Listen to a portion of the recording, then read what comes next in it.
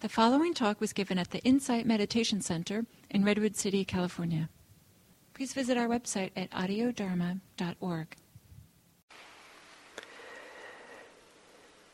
So the topic today is the continuing on the third noble truth, and which is the noble truth of the cessation of suffering.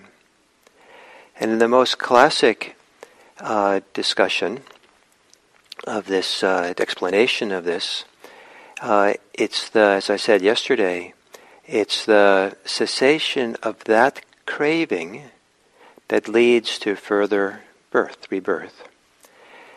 However, most people, in interpreting and teaching about this third noble truth, and also the second noble truth, don't really make reference to how this particular classic teaching has to do with rebirth, but rather how it applies to daily life, in our life in all kinds of ways. And in that craving has a phenomenal role in how we suffer. We want to learn how to be free of that craving.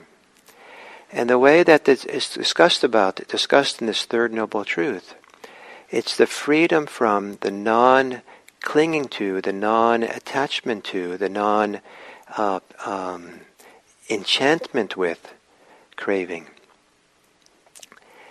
And it has a lot to do with our relationship to craving. So when I was a new meditator, I had a lot of knee pain. And I learned that in order to be able to sit and breathe in a relaxed way and not be miserable, I had to notice the reactivity I had to my knee pain. And there was all kinds, but remember there was a period of time where I saw clearly the relationship between my self-pity in having all this pain and the severity of the pain.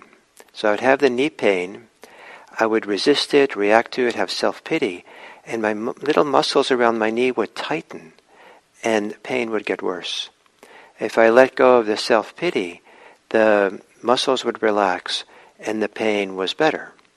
And because it was so intense, I feel like I had no choice. I had to really track myself carefully to make sure that there was no self-pity. I had to let go of it as it came up. And then I would just be with the pain and it wouldn't be as bad. So learning how the reactivity we have is extra is a powerful thing to do. But we have extra reactivity to desires themselves. We reach for them, we want them, we don't want them. And we feed them and fuel them. And even the negative, not wanting something to be there, keeps us caught in the cycles of wanting and not wanting. And so the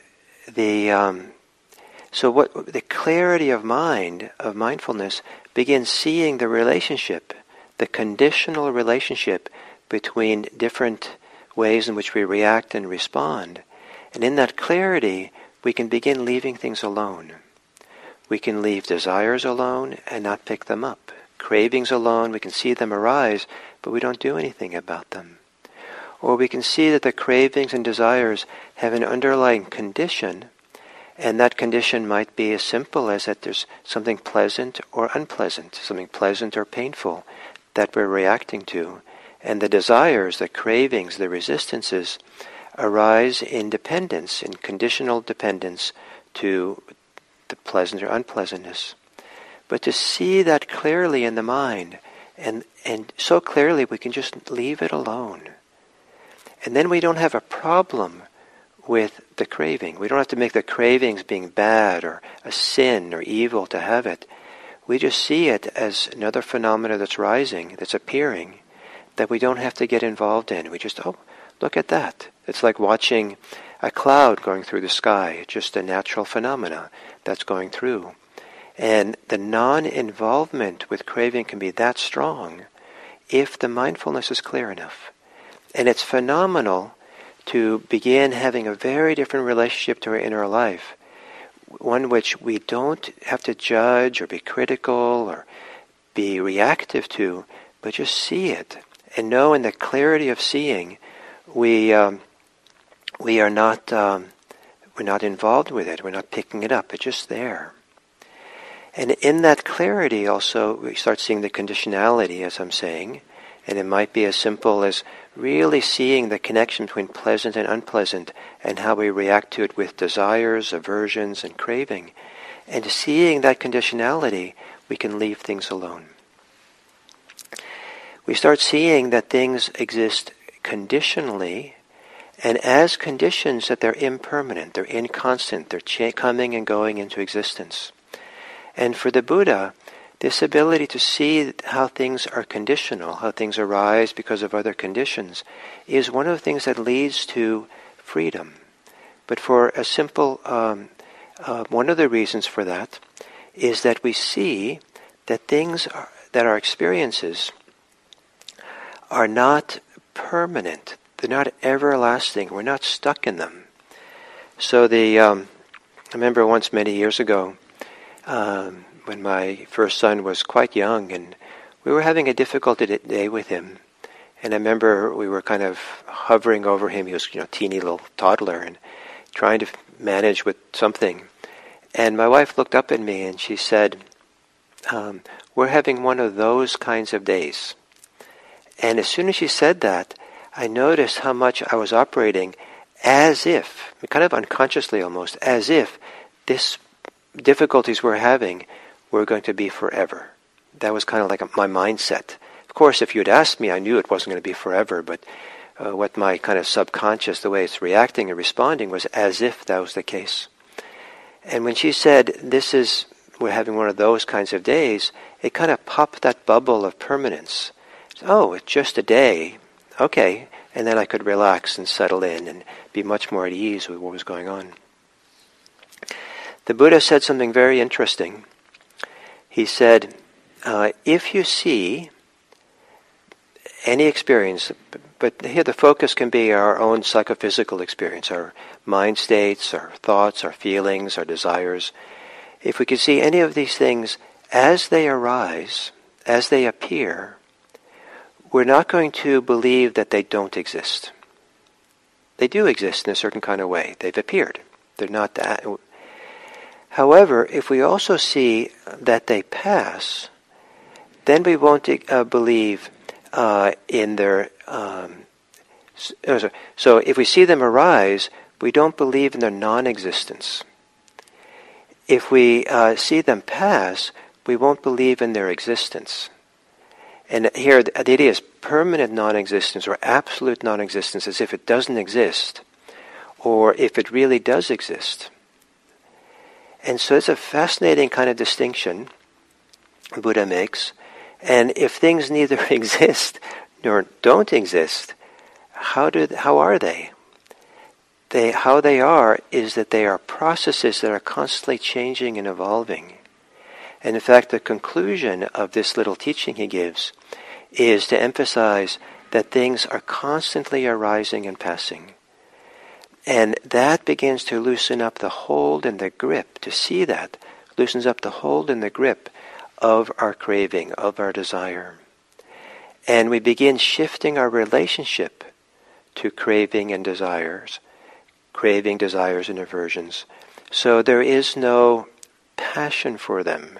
The powerful word in ancient language, kind of lust, clinging to them, grasping for them, being enchanted by them, depending on them, resting our life on these desires and aversions.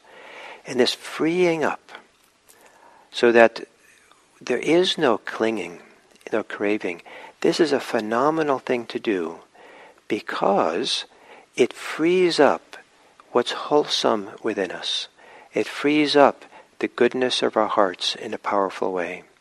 And this allowing the goodness of our hearts to flow and come is one of the great pleasures and treasures of Buddhist practice.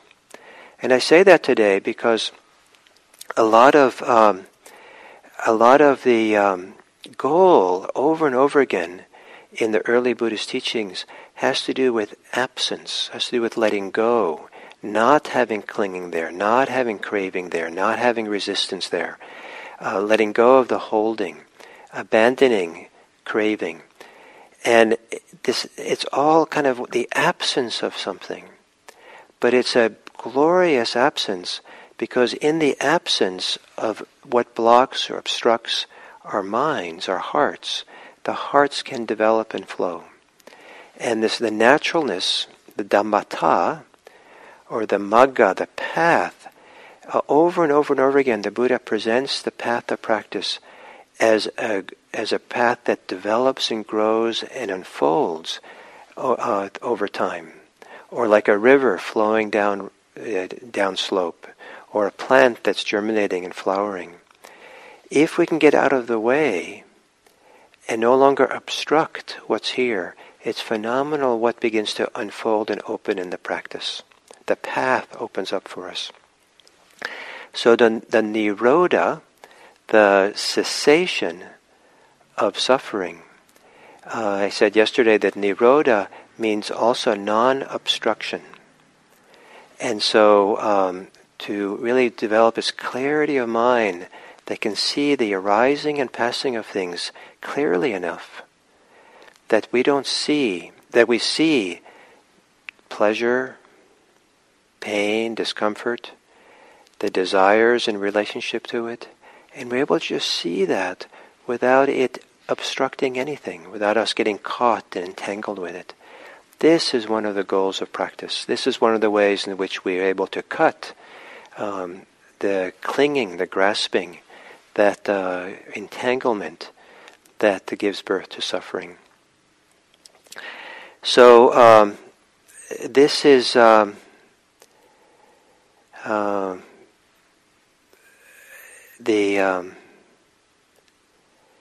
that is another kind of little take on this topic, and we'll continue with Nirodha, the cessation of suffering, tomorrow. Thank you.